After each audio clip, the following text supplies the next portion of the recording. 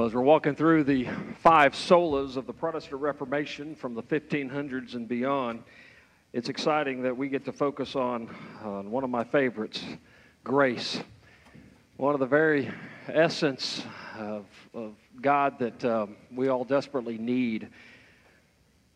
Grace alone, sola gratia, is one of the distinguishing characteristics that separate true biblical Christianity from every false gospel that is presented.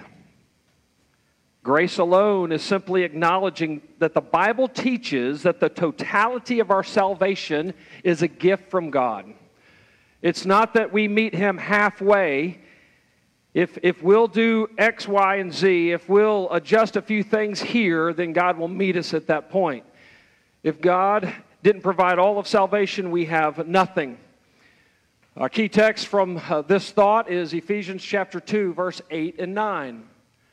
For by grace, just let the weight of that sit on you a moment. For by grace you have been saved. And this is what? Through faith, which we spoke about last week. Your trust, believing, just surrendering. For by grace you have been saved through faith, and this is not your own doing. There's nothing you add to your salvation to make it complete. This is not your own doing. It is the gift of God, not a result of works, so that no one may boast. When we get to heaven, we're not going to be looking at our batting averages. And I've always thought about it. I'm a baseball fan. I played baseball. I love baseball. You know, and even the best of the best will bat 300. That means, 30% of the time they get a base hit. That means 70% of the time they fail. And if we think we're going to get to heaven on our batting average, we don't understand the holiness of God. It's like the famous hymn says, "Amazing grace, how sweet the sound that saved," would you help me here? "A wretch like me." That's not typically in your daily vocabulary, I'm sure. But I think the hymn writer knew it well. When we talk about grace, it's not just, it's a nice gift. It is amazing. His amazingness, His amazing gift of grace to us is because we are so amazingly wretched. It had to reach so far down to capture us. Saved a wretch like me. I was once lost, but now I'm found. I was blind. I could do nothing to see it, but now I see based on His grace. One reason so many reject this doctrine of sola gratia, grace alone, is that they struggle to accept what the Bible teaches about the sinful condition of humanity. We think we're pretty good people. We do the best we can. God grades on a curve. But you have to understand there's two important truths about what grace means. Number one is that God is good. That's one of the definitions. Grace means that God is good, but grace also means that we are not. Well, why does grace have to say that we are not? Because there would be no need for grace if we were good. If we were equal to where God is. If we were on His standard of holiness. Because we are not, and we're in a condition that we can do nothing about it, God in His goodness, in His grace, reaches people who are not, that are separated and sinful. Everything we believe about God's grace must be comprehended with these two statements. There's little debate with the thought that if there is a God, and some people still struggle with that, if there's a God, He must be good. But the second statement about there's no good in us is hotly debated and denied, even among some who attend church. Even though they say they have a faith, they do not capture what the Bible teaches about our need for incredible, amazing grace, because we're not that bad. It sounds too strong. It sounds too judgmental. It's too negative, and we don't need any more negativity in our culture, certainly. Right, Mark?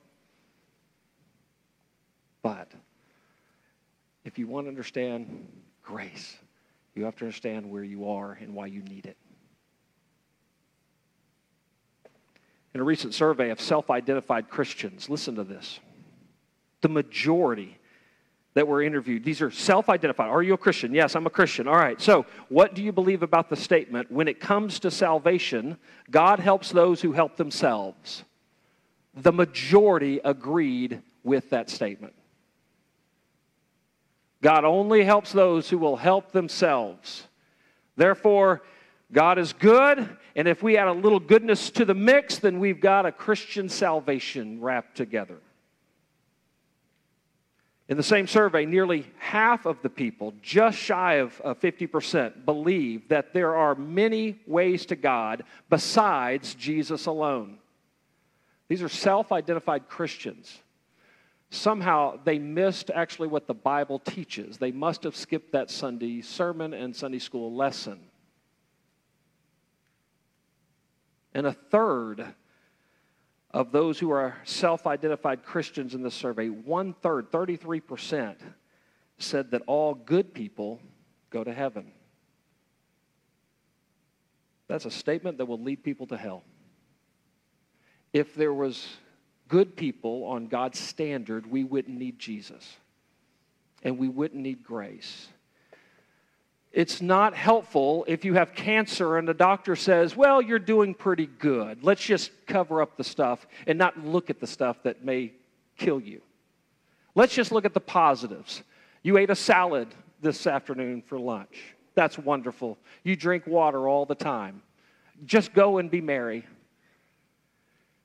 Do you want a doctor who's going to tell you the truth and look for solutions, or are you going to want one that just covers up the condition of your own heart and act like everything's okay? It's not loving to ignore the very condition we're in, and it's certainly not loving if you know the solution, you know what brings healing, to keep that from those who need it most.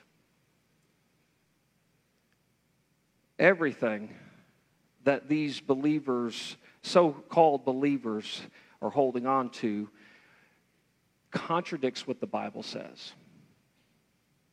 It does not align with what Jesus has taught and why he came. Sinclair Ferguson, great preacher and theologian, said this: thinking that I deserve heaven is a sure sign I have no understanding of the gospel. CJ, you believe that? I'm just making sure you're paying attention.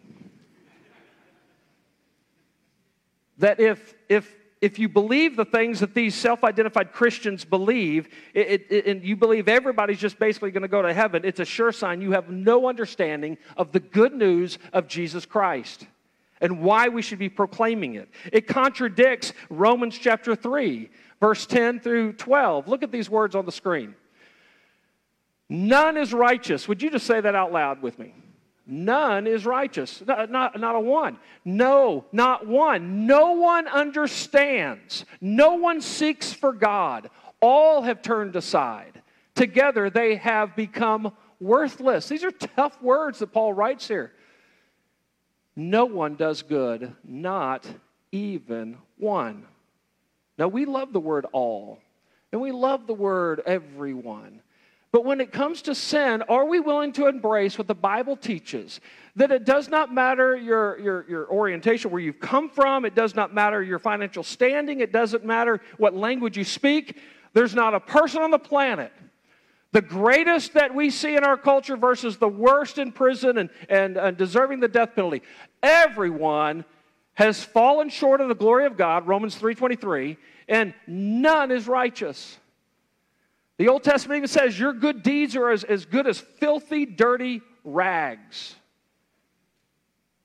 No one.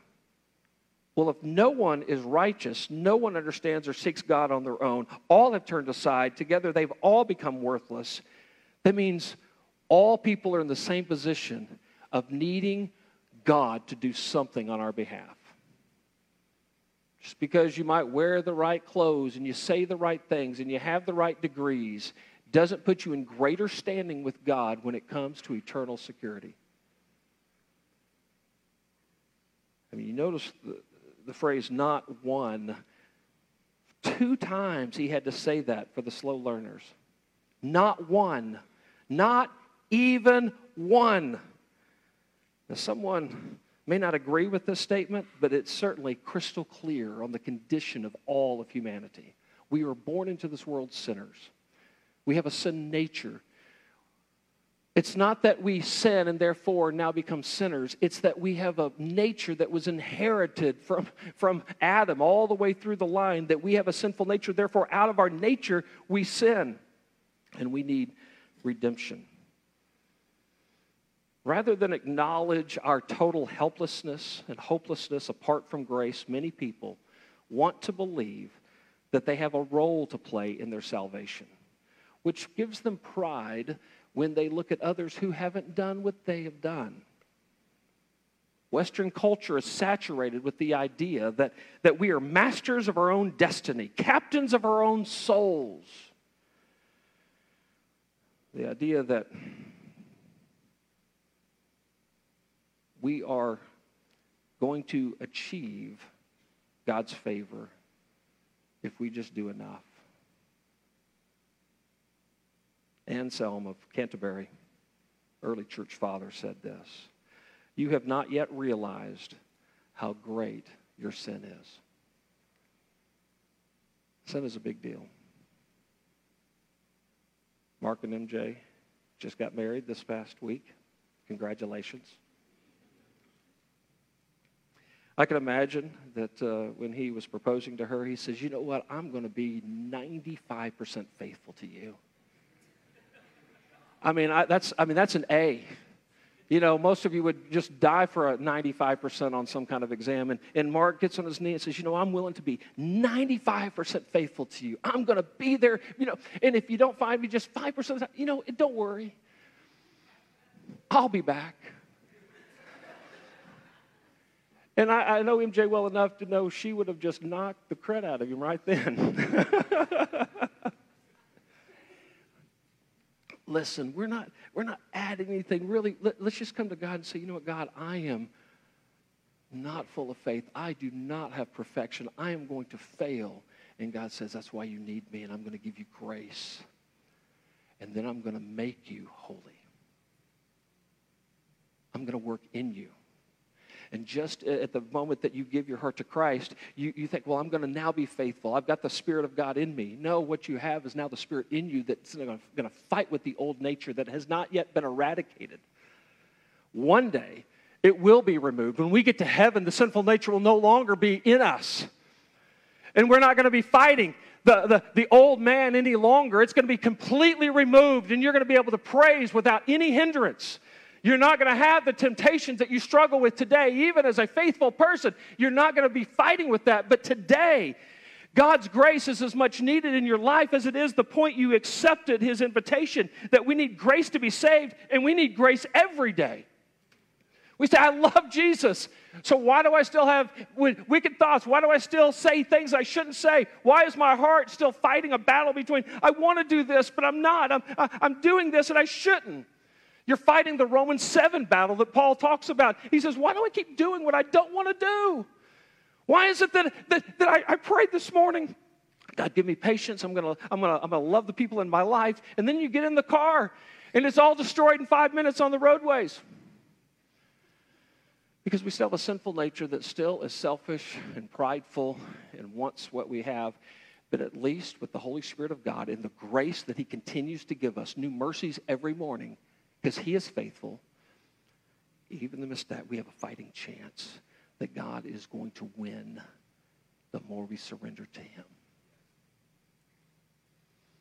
Oh, how desperately we need grace. If we don't understand on the front end of our salvation, we'll never understand throughout our Christian life how much we need grace. God, give me grace today for my failures. Thank you that you extend your loving kindness to me when I don't deserve it. So what is grace? I'm going to answer a few questions. If you're taking notes, they're in the bulletin. I'll walk through these fairly quickly. But what is grace? Sometimes this phrase, this word is defined as unmerited favor, which is true, but it's so much more. Unmerited favor. We don't earn it. We're not in a position that God says, "Oh, I'll recognize your contribution." It's we've done nothing and we get God's favor anyway. But grace actually is a contrary to merit favor. That trying to add to our salvation distinguishes or try to extinguishes the grace given. Grace is God reaching out to guilty sinners who deserve death and hell. And he showers kindness on them. The great theologian early in our country, Jonathan Edwards, brilliant man. He said, you contribute nothing to your salvation except sin that made it necessary. So bring your sin and let God conquer it. The gospel of the good news of God.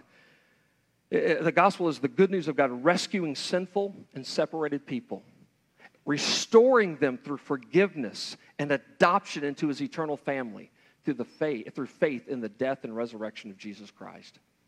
Today, if you are not sure about your relationship with Jesus, you're not sure you even believe God could love someone like you, realize that there is nothing you can do apart from just trusting him that will give you complete forgiveness and an enabling grace to trust him daily.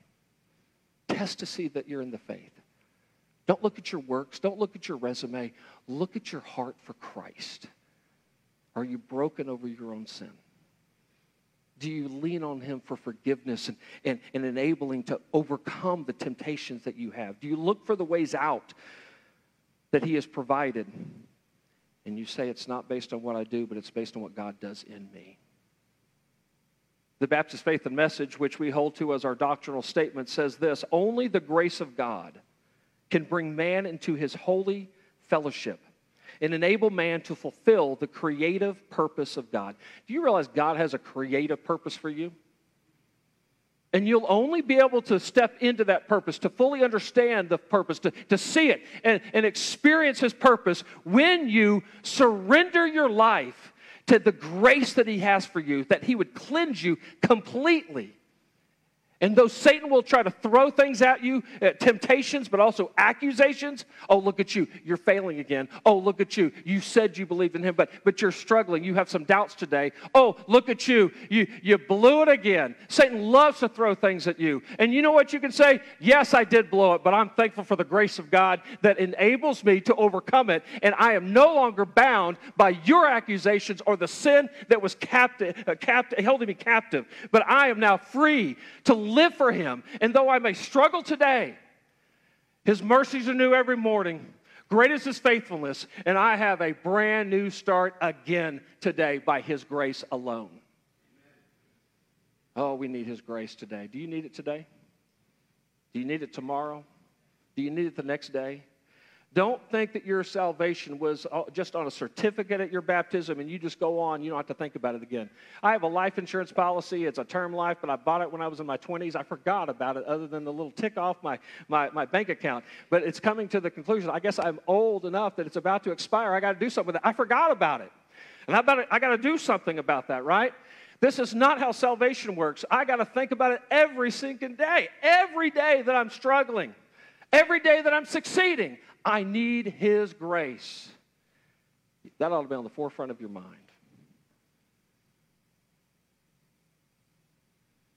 Salvation by grace starts with God, not with man.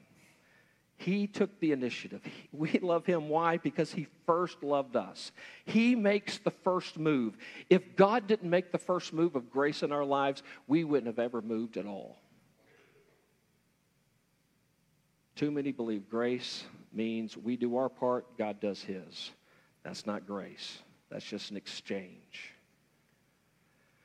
A man gave a testimony of how God had saved him one time in a public forum. He was just sharing all that God had did for him. And afterward, a person asked him, well, you said a great deal about God's part in your salvation, but you didn't say anything about your part of salvation.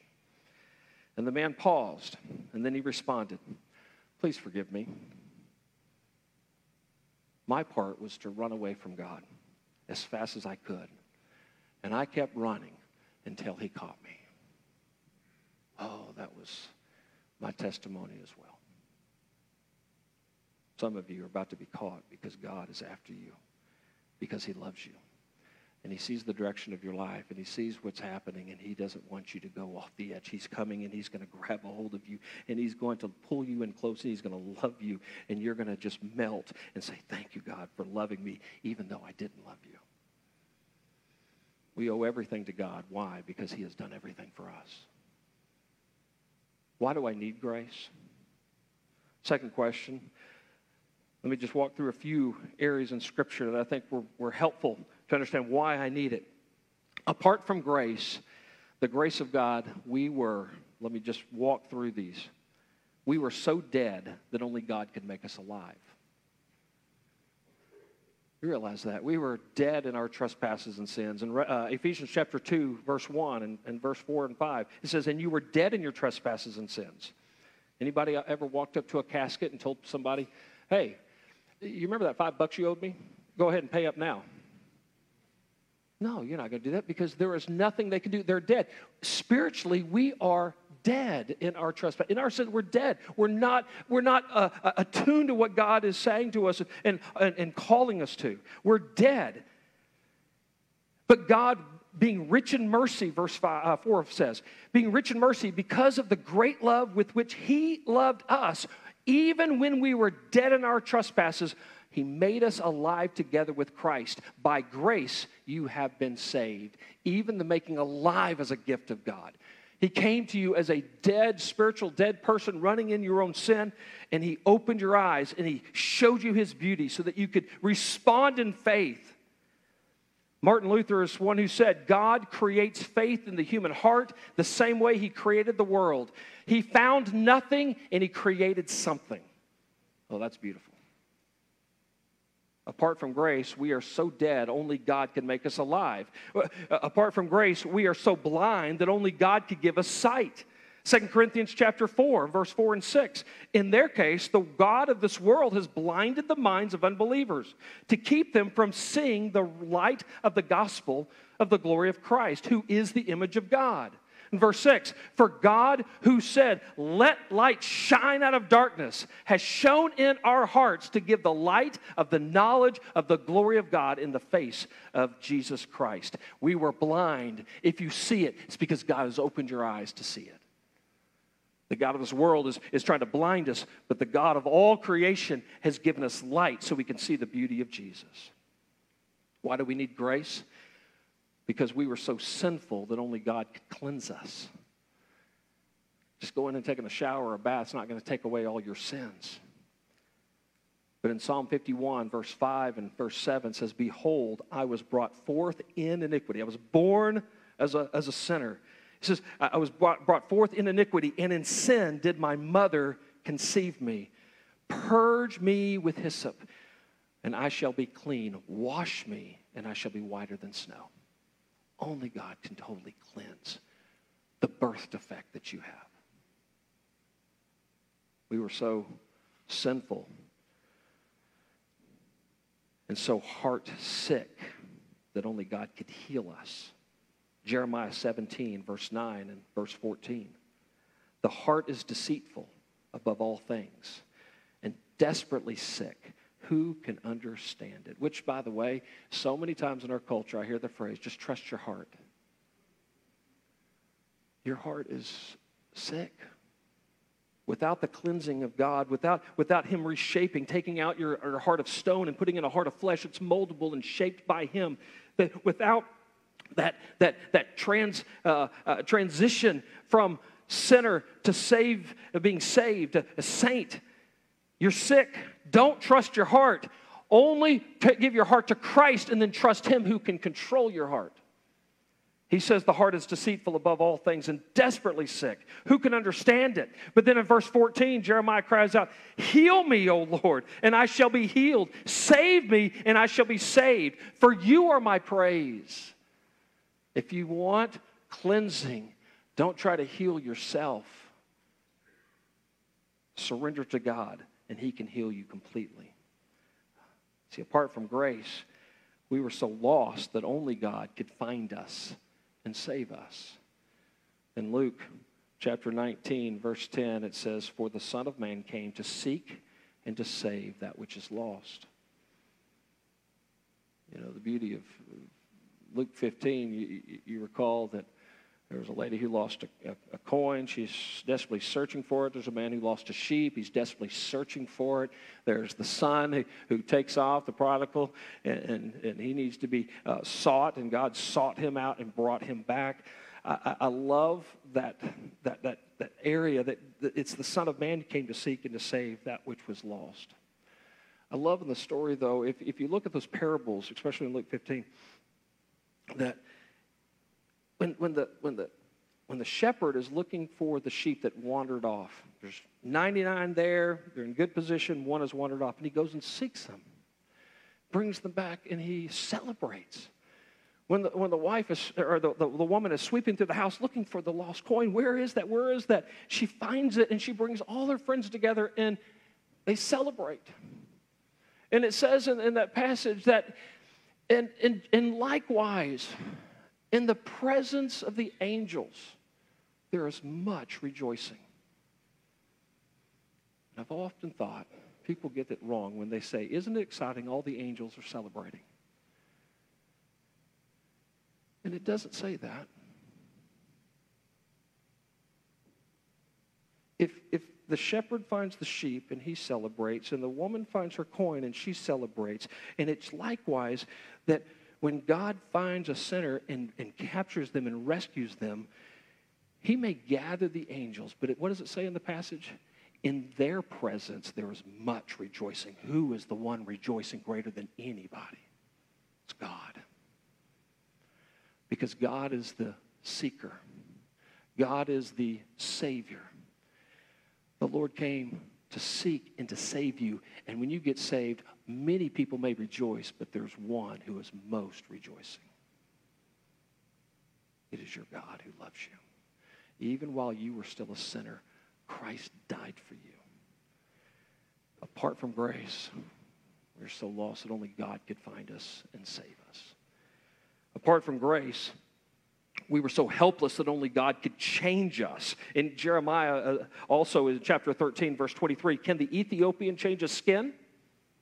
Can the leopard change his spots? Then also, you can do good who are accustomed to do evil. Somebody says, well, I need God, therefore I'm going to turn over a new leaf. I'm going to make some New Year's resolutions. Can you really change the nature that you have without external help coming internally? You can't. We're so helpless. Even in our best efforts, we will always fall short of the glory of God. Without Jesus, we are sinful, lost, helpless, hopeless, doomed, and ultimately damned. We need the grace of God in our lives. Nothing in us was worth saving. Nothing we can do can save us. Only God, by His grace, can we be redeemed and set eternally free from sin and have an eternal home with Him. That's the true condition of every person, and that's the opportunity that we need today. So what difference does grace make? As we conclude this time together, I want us to consider a couple of things that grace does. Number one is grace destroys all human confidence. In Romans chapter 3, I'm going to just walk through chapter 3, verse 23, 24, and 25. I'll show you this outline. It says, grace destroys all human self-confidence, both before salvation and even during salvation. Romans 3:23 says, for all have sinned and fall short of the glory of God. We've already spoke about that. All have sinned. So there's nobody who can say, well, I'm a little ahead of somebody else, or I may not be the greatest, but I'm not the worst. All are on the same platform in a sense that we've all sinned apart from the grace of God. We are all doomed. So there is no self-confidence. There's no pride that can be added to this. In the deepest biblical sense, we must replace self-esteem and self-confidence, misaligned self-esteem and self-confidence, with a God-esteem and a God-confidence. I don't trust myself, but I trust God. I don't always have wisdom, but I know God has wisdom. I know that I will fail, but God will never fail me. Apart from God, there is no firm ground for self-esteem and self-confidence. That's why we sing, old hymn, my hope is built on nothing less than Jesus' blood and righteousness. I dare not trust the sweetest frame, but wholly lean on Jesus' name. There's nothing we add. That is great theology. Any song we sing, whether modern or ancient, ought to be based on great theology. Because what we sing, we remember. And what we remember, we apply. And when we have shallow songs, it does not matter. There are some shallow songs from the old days, and there are shallow songs, done today. And I'm like, where is the theology that talks about God as he has revealed himself? On Christ the solid rock I stand. All other ground is what? Sinking sand. There's no place for pride or self-confidence. Grace destroys all human self-confidence. Grace also frees us from earning God's favor, even in your beliefs, in your following of God now as a believer.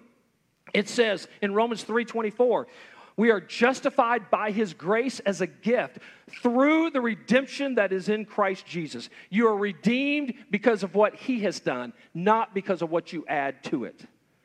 It frees you from the struggle going, am I good enough? Am I going to make it? How many times have I seen supposed believers, and perhaps they are, but they get to a season of their life and not everything's going well. The relationships are broken up. They've lost the job. The finances are gone down. And they are starting to doubt if they have lost. Have I lost God's favor? Am I in God's favor? Have I not done well enough? I forgot to have my quiet time this week. Oh no, God's coming after me. If you have that theology, you'll never be able to have freedom in Christ. It does not mean that we live a licentious life, a lawless life. I was asked last week after the message, how do you take the faith and basically grace and compare it to what James says without, faith without works is dead? Listen to me. When you are saved by grace, you will remain in grace. Prior to being saved by grace through faith in Christ, you're always on a treadmill. You're always on the circular pattern. Am I doing good enough? Am I doing this? You've always got this. When you are saved by faith, then what do?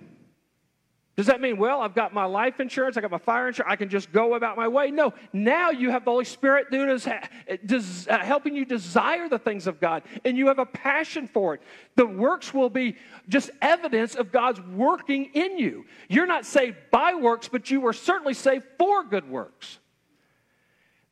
This is where I go back to. Oftentimes, this is test to see if you're in the faith. All right, God, do I still have a heart for you? It doesn't mean that I don't struggle. I don't have some failure times. Certainly, there are days, there are weeks. Quite frankly, there are months, there are seasons. Sometimes I get into a state. I'm struggling. And you know what make the difference? Whether I lean on Christ or continue to lean into my issues. And sometimes God slaps me around a little bit. He's very gracious and gentle. But sometimes he lets me fall on my face, and then all I can do is look up and say, okay, I get it. I've been running on my own. I've been trying to solve all my problems without your wisdom. And even from my background, I'll say, God, look at what I did. Aren't you proud of me? Do you see? What an utter failure that is. I need to be freed from that. You need to be freed from that. God's not impressed by what you do. But he gets overjoyed when you just trust him and let him do something through you. You rest in him. God, fill me today with your love. Fill me today with your compassion. Fill me today with your wisdom. Fill me today with whatever.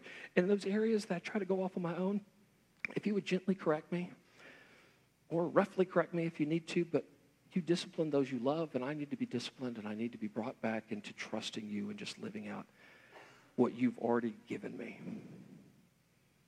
God is gracious, and we don't need to do anything to make him more gracious. He is already gracious. John 3:16, you know it. For God so loved the world that he gave his only son. He gave. You didn't ask for it. You didn't know about it. You didn't know your condition or need. But he gave.